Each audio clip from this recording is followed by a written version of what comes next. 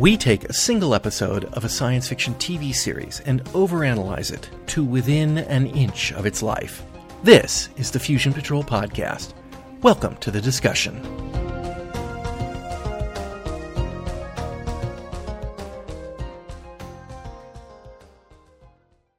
Hello, and welcome to another episode of Fusion Patrol. I'm Eugene. And I'm Ben. And tonight we're looking at the Battlestar Galactica episode, War of the Gods.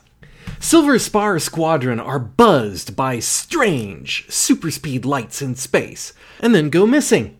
Apollo, Starbuck, and Sheba investigate a nearby planet for clues and discover a gigantic, destroyed spacecraft, and Count Ebli, a seeming survivor. Returning him to the fleet, Ebli is evasive and is having a seductive effect on the fleet. As he promises and delivers on more and more things, the fleet is poised to elect him as their new leader. One of his miracles is deliverance of Baltar, who does, indeed, turn himself in. He recognizes Ebli's voice as that of the Cylon Imperious leader, and Ebli seems to acknowledge him as an old friend. When Starbuck and Apollo investigate the crash again, they discover something terrible. As they're about to show it to Sheba, Ebli forbids it, and in a contest of free will, Apollo is killed. Ebli disappears. Returning Apollo's body to the Galactica, Starbuck and Sheba are picked up by the lights, which are revealed to be space angels, and they restore Apollo to life and return them to the fleet with a gift, the course to Earth. So, War of the Gods, epic two-parter. Patrick Macnee as Count Ebli. Mm-hmm. What do you think? Wow.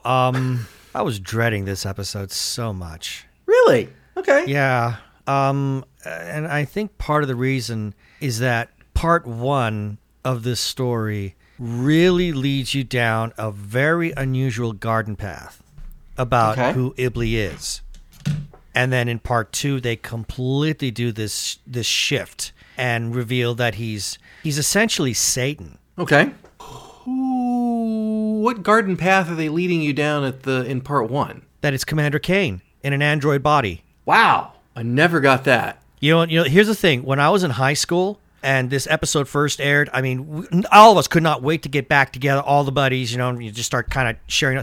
That's the common consensus. We all thought it was Kane. Well, I can see, I can kind of see it in retrospect. There's the weird detour into Android Land. There is that, and then there's the other thing where when they first see the crashed ship, Apollo makes the observation. It's like the size of a Battlestar. And also there's the whole sequence where Sheba is comparing Ebli to her father. Mm-hmm. There's apart from where he's mashing on her, but I know that part. Yeah, there's that. And so I had kind of like constructed this theory when I first saw it. And a lot of my friends agreed with me that this was Ebli's mind somehow moved into an android body, and now he's like bonkers, just nuts. Bonkers. More bonkers than he was before. Than normal. But now he's just really, off his rocker in a big way. So when all of a sudden it turns out that, these are angels, he's the devil. Wow. I mean, I have never, ever, ever been a fan of the idea of some kind of theology or doctrine actually becoming an integral part of a science fiction story. I don't have a problem about people's beliefs somehow being in there, because then you have a situation where you can kind of maybe tell a parable or tell some kind of a story. Star Trek did that a couple of times, but where the religion itself is the essence of the science fiction, now I've got a problem. I've never liked the combination of the two. Okay, so you said you were dreading the story coming into it. Does that mean because I remembered that. Well, it is drawing upon a lot of Mormon theology, right? And it is written by Glenn Larson. Mm-hmm. And there's even a couple of lines that actually one specific line that happens in part two. One of the angels says to Starbuck, I can't remember if it's Starbuck or it's Apollo now, after Apollo's resurrected. But they say, as you are now we once were, as we are now, you may become. That is a line right out of Mormon scripture. Oh, I guess it is, isn't it? I mean, been a long time since I read the Book of Mormon. But it's not in the Book of Mormon. It's not in the book, but it's in the Pearl of Great Price. It's that whole. It's moving part on plane. Yeah, thing. It's all about eternal evolution or eternal progression, and how the Mormons believe that at a certain point we will all be resurrected, and those that are the most devout, faithful, holiest, and go through all the proper covenants that the church offers, they have the opportunity of evolving into something like God. Yeah, all right. I can see that in a context. I don't take it that way, but it absolutely. You're absolutely right. I took it a little more literally, the other way around. So in other words, working on the assumption that Mormon theology is postulating God, and that you will become gods, this is the science fiction angle of it, that anything sufficiently advanced is like magic or like godhood to us. So, they're taking it the naturalistic view as opposed to the spiritual elevation. Right, yeah. But there's a lot of talk about the soul in this. Right, story. and I see what you're saying, and on that aspect, I can see where you would come to that. I think the reason it really just kind of pushes buttons with me is, when I first saw it, I was only 17 years old, and I found the idea a little repulsive. And then now to watch it again, after having been a member of the Mormon Church and then having left it for my own personal reasons, I take a look at that again, and I still say, ick. Fascinating. I would have probably put this as the most interesting episode of the entire series to me. Okay, it's deeper. If you put quotes around the word interesting, I would agree with you. I find that I think we've had this discussion before, right? I like a story that has, that's tied up, and this one is not, but in the way that it's not tied up, it doesn't bother me. We don't really get a lot of answers. We get a lot more questions raised. It would have been a lot better story-wise, maybe not theology-wise, but story-wise, if Count Ebly returns. Spoilers, he doesn't. Before the show is canceled, and we get more. Well, Ebly doesn't even have to necessarily show up. It could have been revealed in other ways, but there are just. The whole thing with the Cylons just fascinates me. That was interesting. That just fascinates me. The implication here is that the Cylons made the same deal with the devil, and their destruction was brought about because of it. Yeah. The machines did it. And that's just, that one is that I would love that to be explored. I would love to see that story. I dare say there was probably a plan to do it. I'm sure at the time when this episode was being written and they were beginning to film it, I am positive that there was still the possibility of a second season. I'm sure Glenn Larson thought that. Or even a whole season. But you know what I mean? I mean, another year's worth of episodes, right, by which they could then further explore, because I am convinced that was just the tip of the iceberg. I mean, we, not to jump the stream a little bit, but we will get a little bit of a glimpse into these angelic beings one more time. One more time. Right. So I'm sure that there was somewhere the idea that they were going to explore more of that of Ebly, because he did make the promise that he would see them again, and that was more than just a smoking gun, in my opinion. Oh yeah, and there's also the what does he say to Baltar? Don't lose hope, old friend, something like that. He clearly has a plan for Baltar. But that one raises another fascinating point to me. So to set this in context, just in the odd case that you haven't watched the episode and you don't get it from my description, Aebli has the power to hold sway over people, but they must give it willingly of their free choice. Right. And Sheba and many of the fleet start turning themselves over to Aebli, and he begins to have more and more power over them. And Adama postulates that Aebli has no power over anyone, as does Apollo, unless they give it to him. This is the rule of the powers that be. And that's the whole idea of free agency, and that again that sort of loosely ties in with Mormon theology as well. Could he have made Apollo get down on his knees? Physically forced him? Yeah. Probably. See, now that's my question. Can he only force people to do things that he has dominion over? He had to kind of sway Boomer to get Boomer to win the game. He's the only person we actually see him take a physical action on is Baltar. He makes Baltar turn himself in, and he makes Baltar kneel, implying to me that Baltar has already given him dominion, yet he's never met him. Okay, actually, you know what? I'm gonna change my opinion and say yes, you're right. To an extent, yes. In the case, like you said, with Baltar, he can have physical sway over anybody. Actually, I'll say this: he can have physical sway over anybody. Period. But if it's somebody who does not give themselves over willingly, there is a price. Okay. That he has to pay. Maybe that's it. Okay. All right, that could be. Aebli has to play because he does that to Apollo. He kills Apollo. He shot a lightning bolt at Apollo. So, I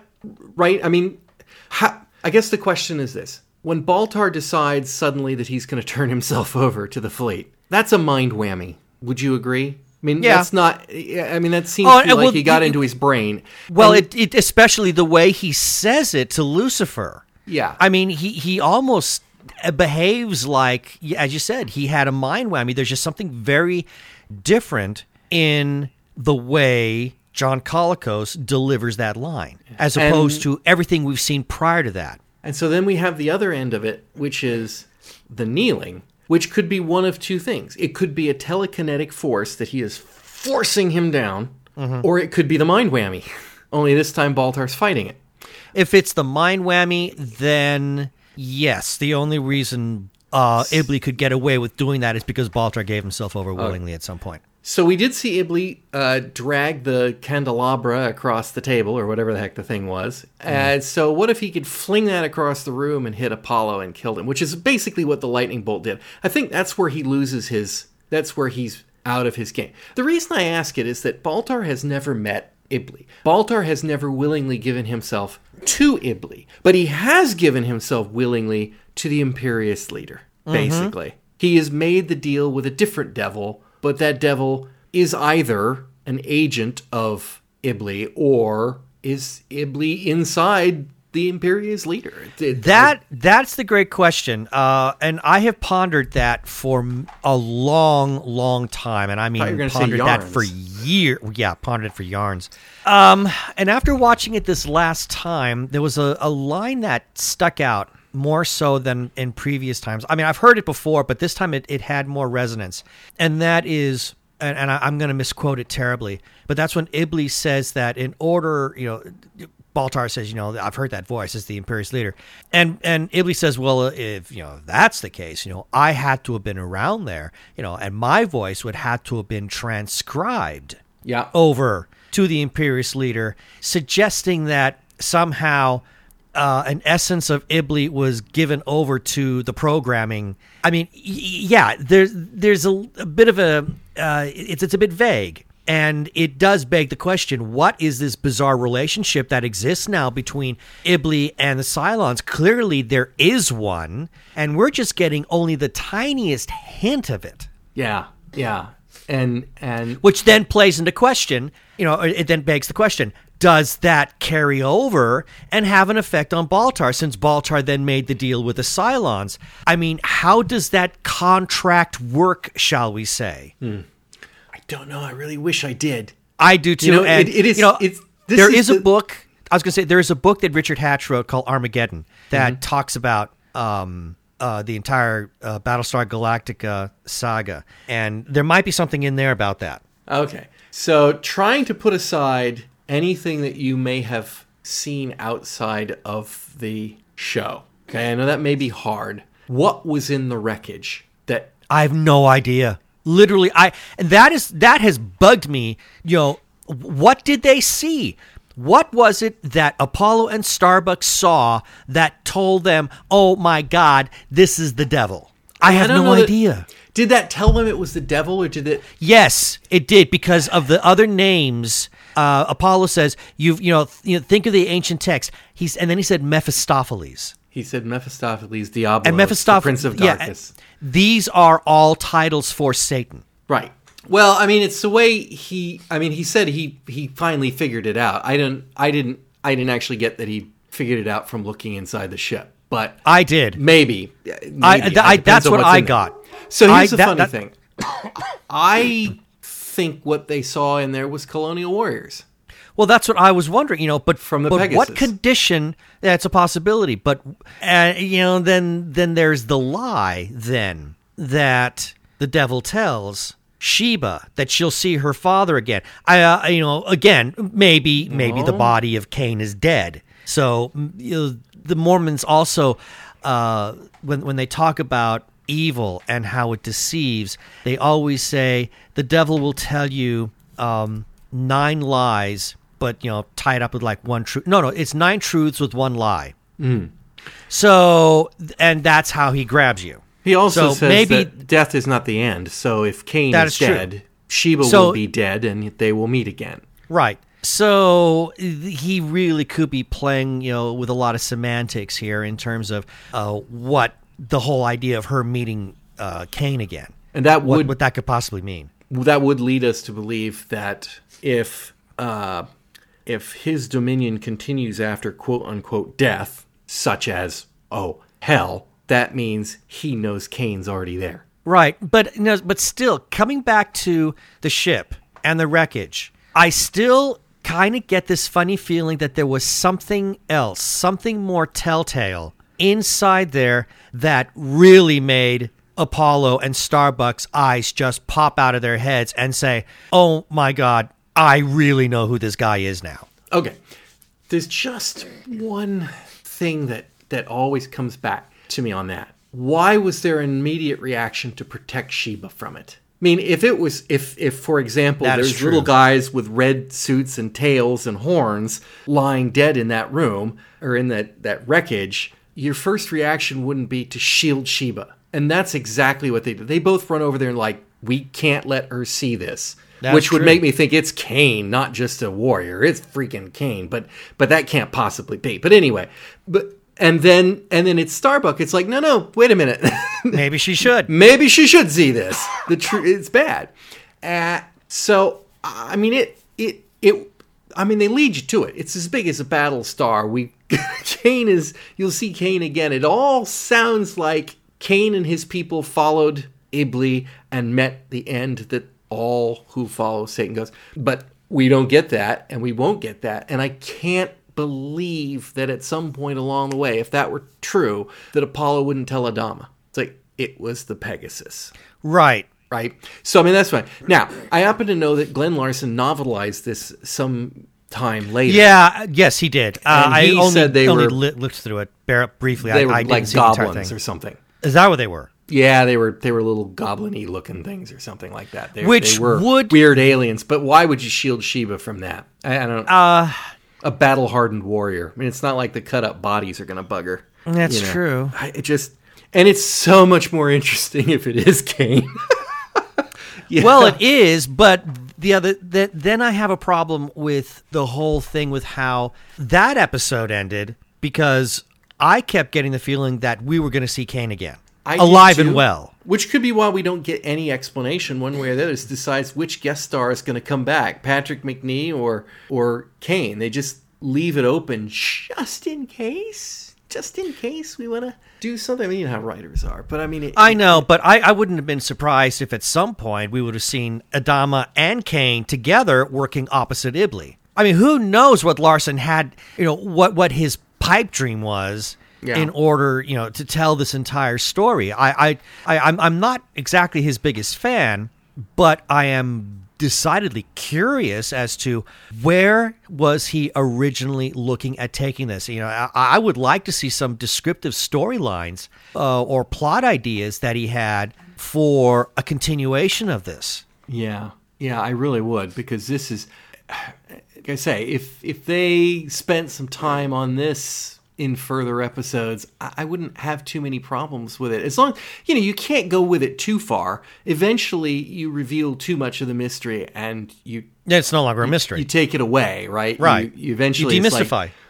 Ancient aliens, made the pyramids, and there you go, and they weren't gods, and that was very big and in vogue at the time of this show. So, let's revisit the whole Von Donegan thing. So here's my question for you. As you say, when you were 17 and you watched this, it bothered you, right? You didn't like what they were doing with theology? It felt cheap. It felt really cheap when, you mean Ibley is the devil? I mean, to me, that just felt like, at the time, and I couldn't properly express what it was about it that bothered me. It felt like a really easy way out. It felt like an insulting way out, because I was looking for something that was more intellectually based, and instead, the way Apollo throws it out there, it is really theological. Now, had they done some... now there have been other science fiction shows that have addressed the concept of the devil, but have done it in a more alien context, to say, this is how our mythology of the devil came to be because of aliens like this. That would have been fine. I would have been okay with that. But for Apollo to come right out and say, Mephistopheles, the Prince of Darkness, I'm like, oh, really? Well, you had to take that kind of a shortcut. But we already have Lucifer as one of the Cylons. So, the mythology of the devil clearly exists in the Galactica universe. Yeah, but true. But the idea of just naming a robot, a very sophisticated piece of machinery, the name of the fallen angel, I thought was interesting. But assuming he is a robot. Well, he's an advanced model. He did admit it. Lucifer did admit it in a previous episode. Lucifer. Yeah, I'm sorry. Yeah, you're talking about Lucifer. I'm not talking about Ibley. I'm talking about Lucifer. No, I'm talking about Lucifer. Lucifer is, he's just a very advanced model of Cylon machine that was given the name of a fallen angel. So now, so that's one thing. I don't have a problem with Lucifer per se. Ibley, on the other hand, to actually say, oh no, he's not who he says he is this. He is the religious biblical enemy, And I thought, oh. Is Ibley a name from any of that? No. In fact, actually, it's interesting you should mention that. Okay, I just looked it up. It does mean devil. It's Islamic. Okay, I was wondering. I didn't have the chance prior to this episode to check. When they laser on him, his face turns into what is clearly some sort of statue. Yeah. Okay, it's probably not meant to be a statue, but it's clearly they've taken a negative image of some idol somewhere that they found in a jungle or something. Right. Did you recognize it? No, I meant to look for that, but I just didn't get the chance and to that's do it. That was interesting. Excuse me, because that also flies in the face of Mormon theology, because Mormons believe that the devil is actually very beautiful and gorgeous, and that's how he's able to deceive. And when we're looking at Ibley in his Patrick Macnee form, I suppose he looks Britishly charming. So I suppose that's a possibility. As I Google Ibley, there is an image that does pop up, which it could have been. It's of the Shaitan, and it's possible that might have been altered a little bit to kind of more fit in. And I'm also seeing this. In Islamic tradition, Iblis is often identified with Al-Shaitan, the devil. So maybe it's just more like a demon. Because here I read something else that says, Iblis was a genie, a creature made of smokeless fire by God, while like humans are made of clay. Ooh, that's very mythological.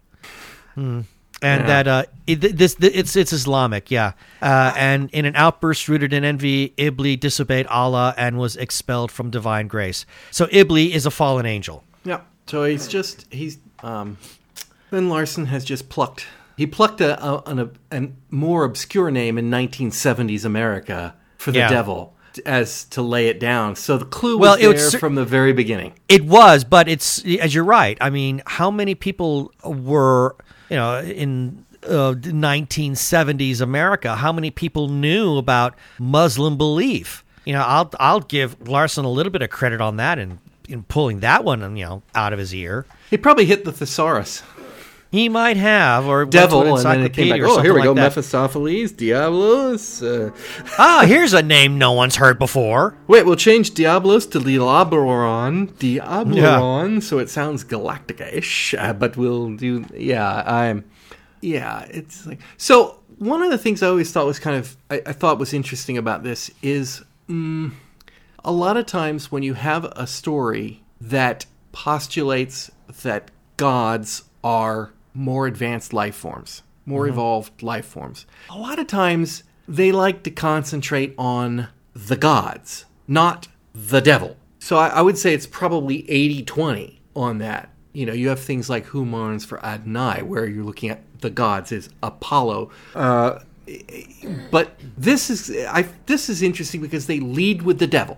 Yeah. In this story, and which is a much more interesting story.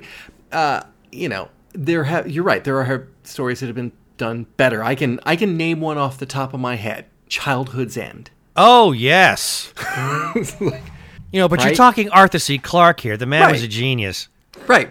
But it's the same. It's the same thing, except a little bit different because the devils aren't the bad guys in that, or are they the bad guys? They are. Yeah. They are the end of our civilization, but yeah. Clarke leaves that a little bit ambiguous. He wants the reader to come to their own conclusion, I suppose. I remember the dogs are all happy. Remember that when they finally revealed themselves, the Satan-like creature is talking. He's got like two dogs, and they're just like, I'm happy. I've got my guy here. I remember that. It's like, well, what they always say about dogs. You can tell a good person. It's a myth, obviously, because bad people have dogs that like them too. But if my dog likes you, you're obviously a good person. I remember that so clearly from that story. It'd be funny if it's not actually in it. But the way the mind goes. Yeah. I want to point something out. Now, I'm on IMDb, and I found something very interesting to go back to the point about what is it that Apollo and Starbuck saw in that ship.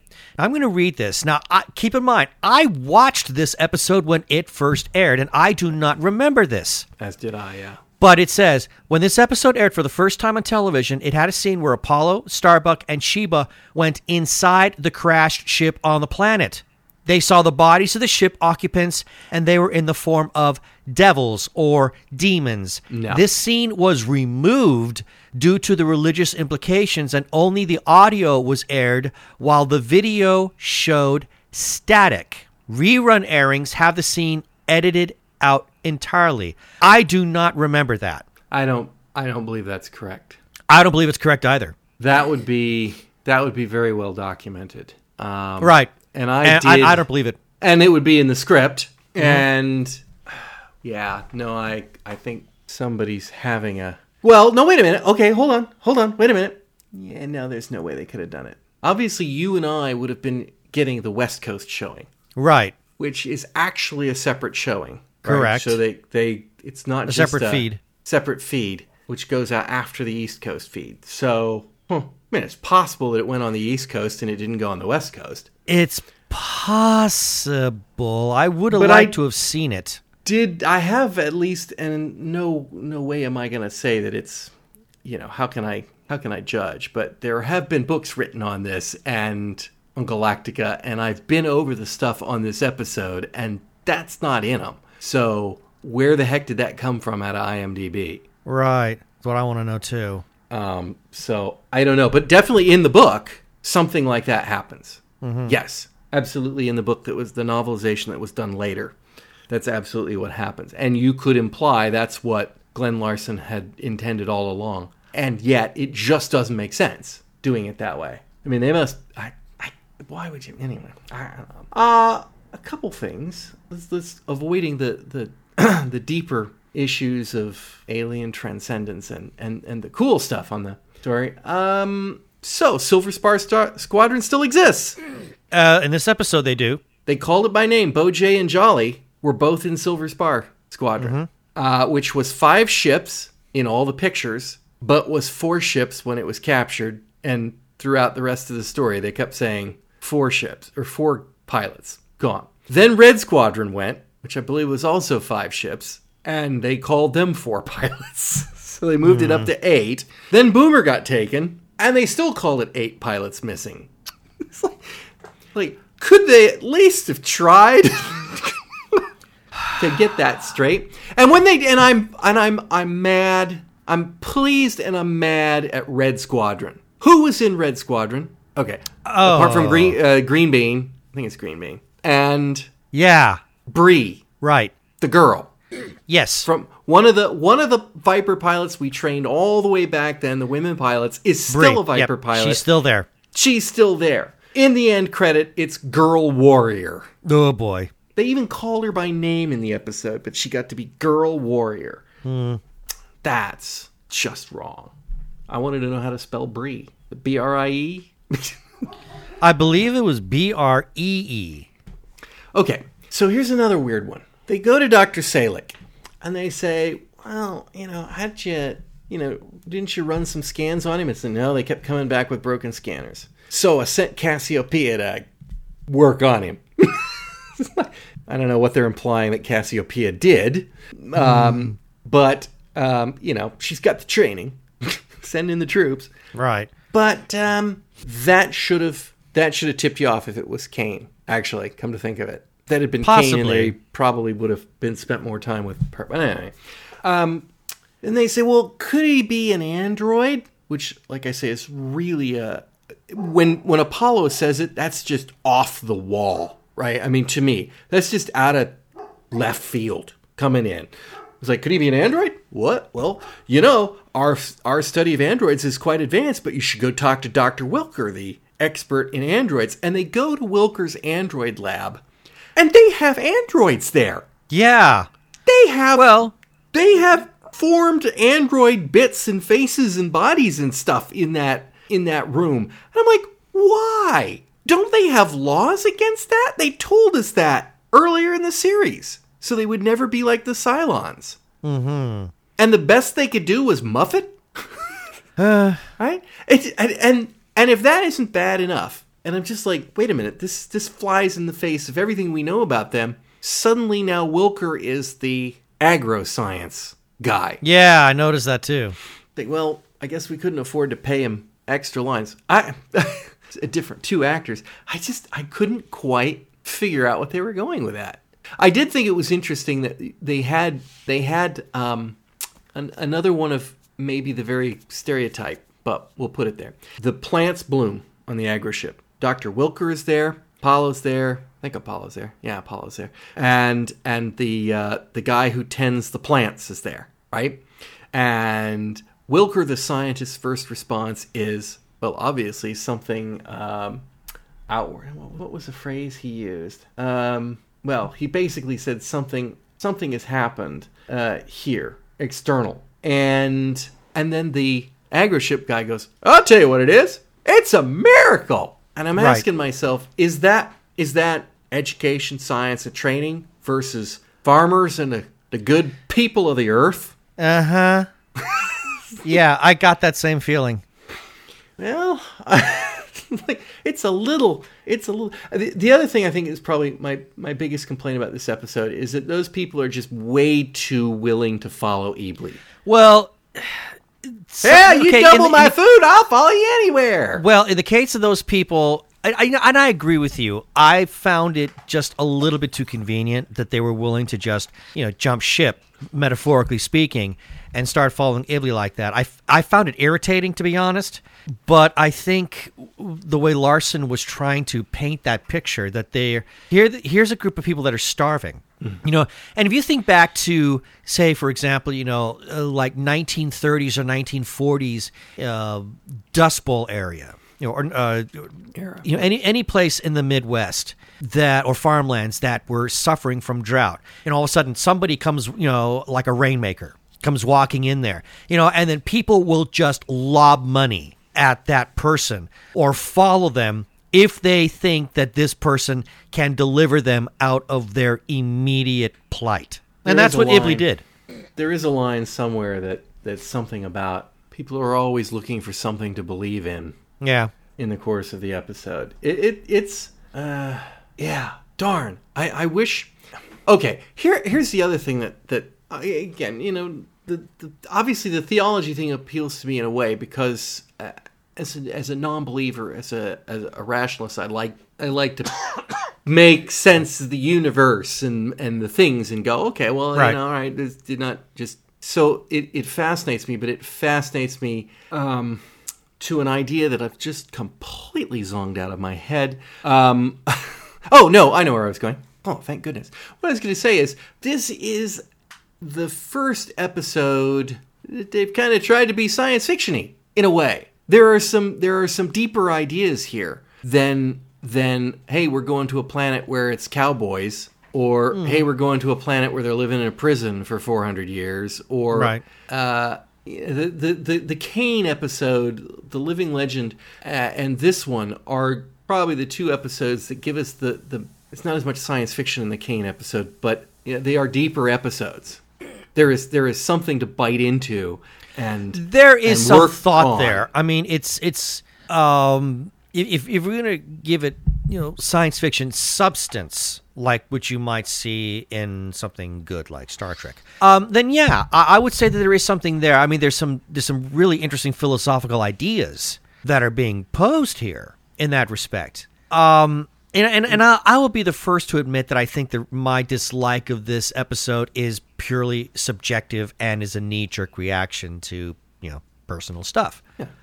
Because as we've been conversing, I've been looking at commentary and comments from a number of people who've watched the episode. They've left their comments on different places on the web, and everybody loves this story. Would you? I know you said you found it cheap and cheesy that it's the devil. Would you take that there is any aspect of it to you that might have been sacrilegious, blasphemous? Maybe when you say it's cheapening it. And the reason I ask that question is it's not I'm trying to pigeonhole you there. I have a question about Glenn Larson, who, to my understanding, was a devout man. Yes, he is. Or was. I don't know if he's still alive or not. I have no idea. I think he is dead now. But he was devout.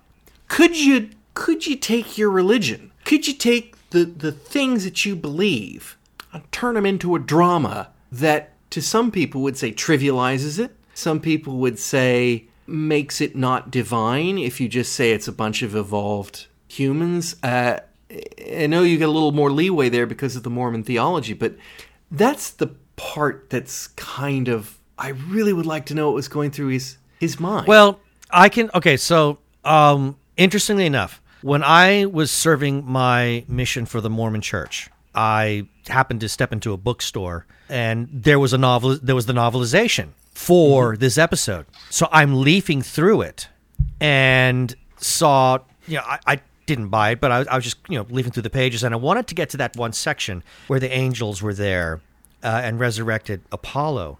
And it did go into a bit more detail, and from a Mormon standpoint, and here's where I felt really conflicted. As an active member of the church at that time, I found the story very compelling.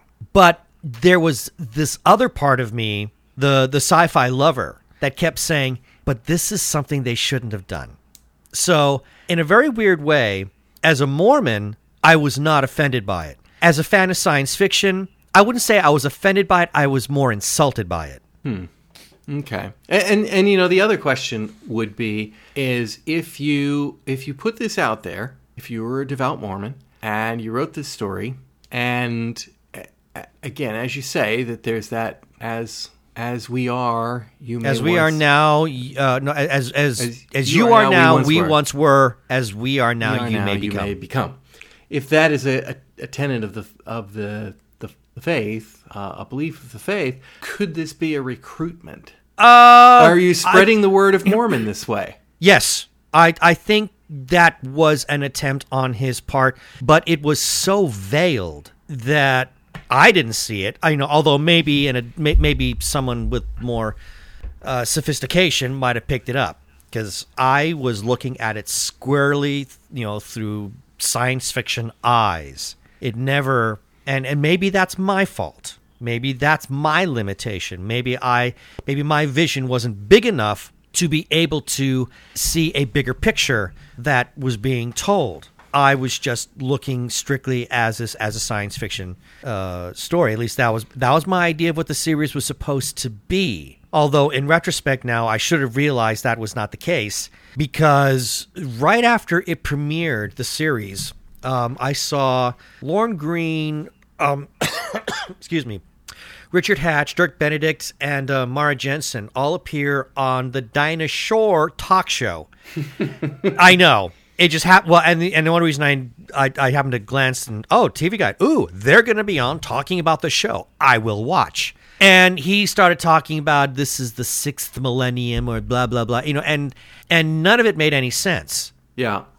But after having gone through, my time with the LDS Church, I was able to look back on that and say, these are all buzzwords that the church uses. I just didn't have any clue as to what they were talking about. Interesting. So if it is a recruitment technique, I wouldn't say that it's a very good one, but I wouldn't be surprised if it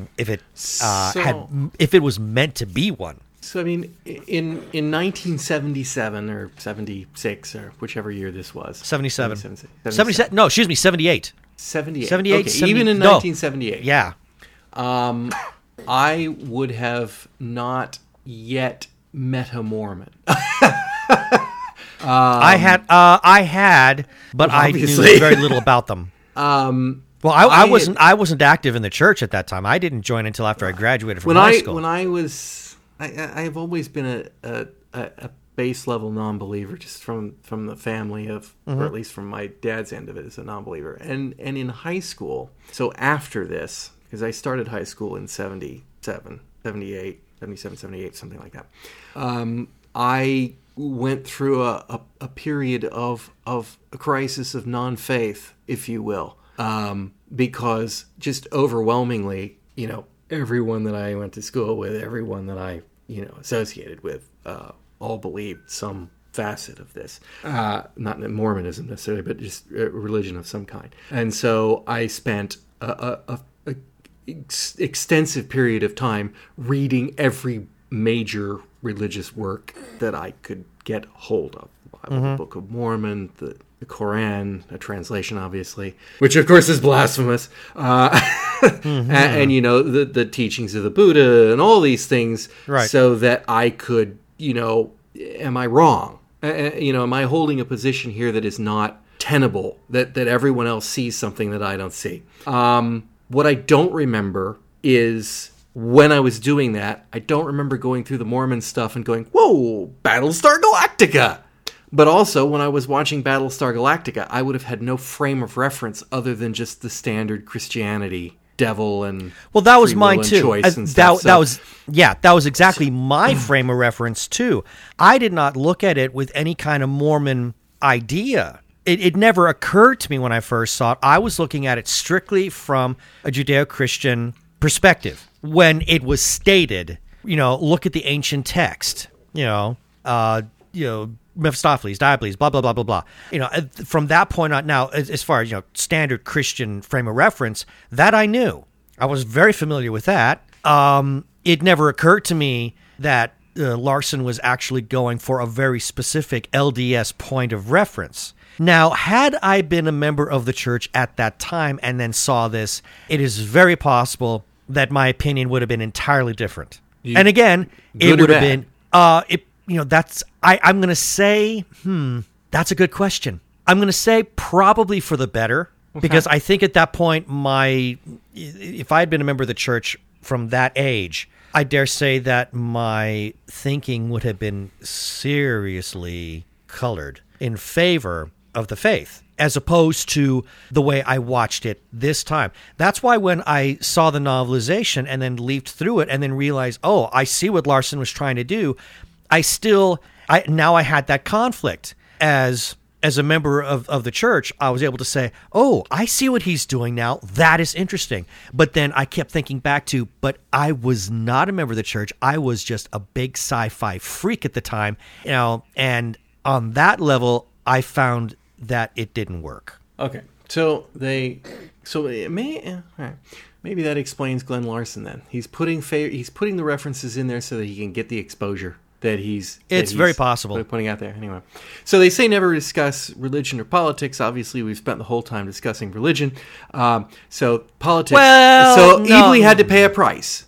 Yeah. Okay, Count Ebely had to pay a price that they chose. Did they turn him into ugly old toad-faced Donald Trump? No, I'm going to say no. It's interesting you should say this, because as it turns out, I found, because that's the only explanation of their followers that I can think of. But anyway. there is a fascinating Wikipedia entry on Ebely, what I'm reading the Galactica one or the other one? Comic continuity. Okay. It was a comic series from 95 to 97. Okay. Now, it doesn't say who wrote it, but it seems to go in line with it. It feels very Larson-esque. And there is a section here where it talks about for Ebely's actions on board the Galactica, Count Ebely was most likely going to be punished again. But Ebely escaped, hiding himself, quote unquote, amongst eternity, as he related to Count Baltar. And it then says that he reunited with the mechanical Cylons, at which point Ebely would then wage aggression against the fleet. But he ran away. So he wasn't punished, but the price was that he had to. That was essentially he had to pay indirectly. Was the undoing of the damage he performed against Apollo. Now, on that subject, going back to the topic we had about Ebely and his relationship to the Cylons, this you're going to find interesting. And who knows if this was actually going to be planned. But it said that Ebely was the catalyst for the fall of the original organic Cylon race.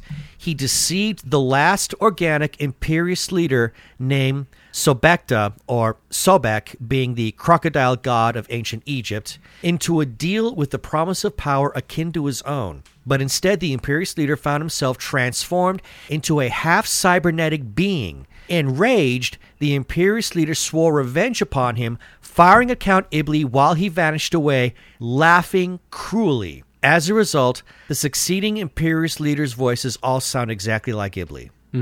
But he got caught. Ebely got caught and was arrested by his angelic brothers. As punishment for his crimes against creation, he was forced into an amnesiac, non-corporeal existence during which his essence would remain trapped within the pain-racked lives of others. Whatever that's supposed to mean, I have no idea.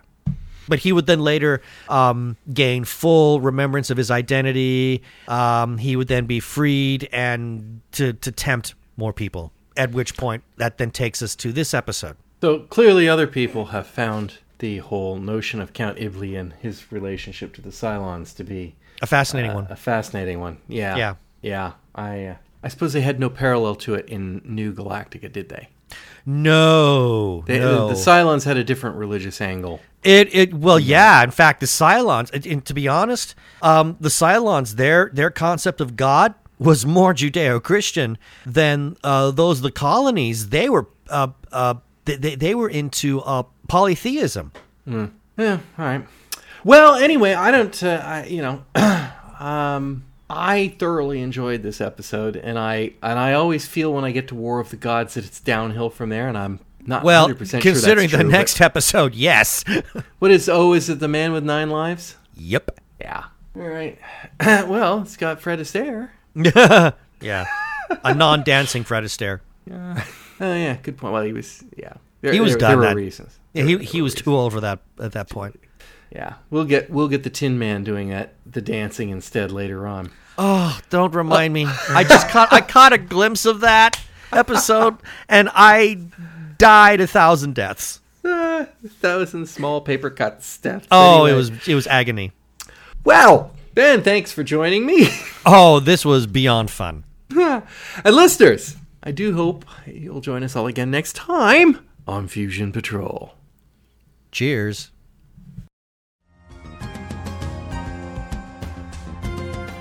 You've been listening to Fusion Patrol, a listener-supported podcast. Find out how you can be a sponsor and get early access to all episodes and more at patreon.com/Fusion Patrol. Come join the conversation on Facebook or Twitter.